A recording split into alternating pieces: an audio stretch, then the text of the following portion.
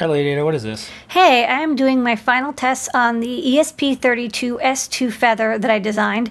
I finally got the modules with PSRAM built in, so that makes it really good for use with CircuitPython or Arduino. Got to get that extra PSRAM. So what I'm doing is I'm testing it against all my different feather wings to make sure they work, you know, the ADA logger, with the OLED, all that. And one of the tests I'm doing is with the RGB matrix feather wings. So this allows it to plug into these nice RGB matrices. So this demo is actually a CircuitPython demo that connects to GitHub and gets the number of stars for CircuitPython and then displays it onto the matrix. So we've got 2,631 stars.